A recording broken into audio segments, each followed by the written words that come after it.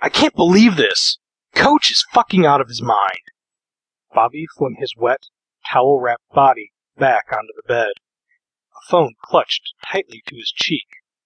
He had been ranting for the last 5 minutes to one of his jock friends on the other end, ever since he had made me hand it to him while he was showering.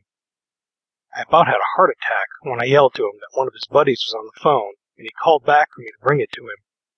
He had boldly opened the curtain when I came in, letting me see his water-soaked and perfect body, like it was the most natural thing in the world.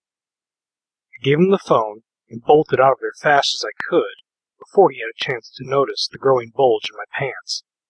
The sight of water streaking down the firm and supple curves of his athletic body, and then streaming off the long, dangling piece of meat between his legs, had set my own loins to tingling. I was scared to think what would happen if he found me getting hard over seeing him naked. So, to the computer desk I went. It was easy to stay there and pretend to work on a program for my computer class, but secretly listen in on his conversation. He was pretty much clueless about anything that did not involve football or sex, and listening to him talk about his bedroom sexcapades was one of my guilty little pleasures. "No shit, man," Bobby said in response to his friend. "Yeah, I know, right? Bastard goes home and screws his wife, while we have to do without pussy for a month? I mean, what the fuck, man? You know?" I knew what they were talking about. A couple of days ago, their football coach put them on mandatory lockdown. No women, and no leaving the dorms for anything but the day-long practice sessions for an entire month. It was only the second day, but Bobby and his friends were raving about the lack of pussy. I rolled my eyes. Neanderthals.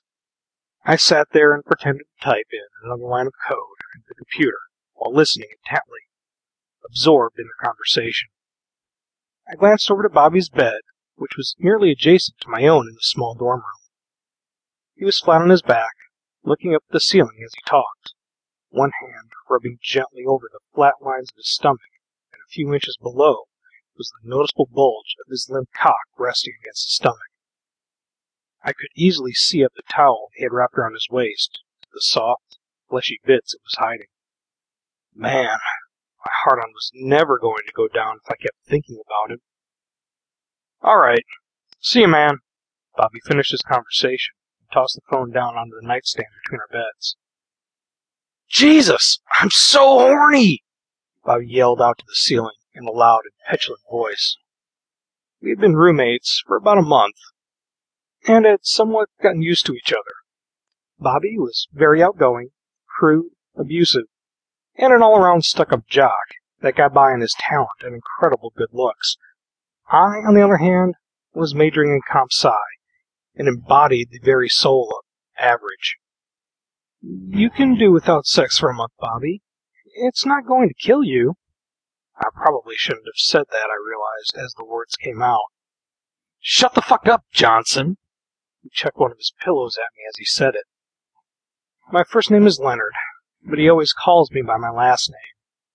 For some reason, it makes me feel kind of good to be referred to in that way. Almost like I'm part of a team or something. "What would you know about pussy anyway? Fucking 19-year-old virgin," Bobby said disparagingly.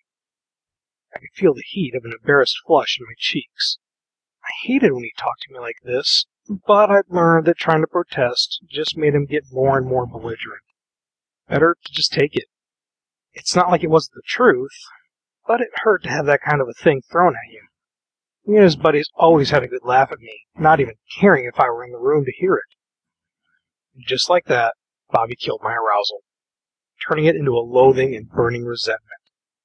I sulked at my computer, opening up a notepad and scribbling parts of my class assignment down until I could get my hurt and anger under control again.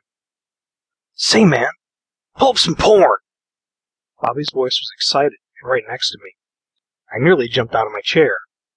I'd been so involved in my brooding that I completely missed him coming over to stand next to me. "Do it, man! Come on! Bring up some shit and let's get off!" His urging had an edge to it, making it much less of an attempt at convincing me, more of an order to be obeyed. That irritated me even more, and I frowned, staring at my screen while he poked at my shoulder insistently.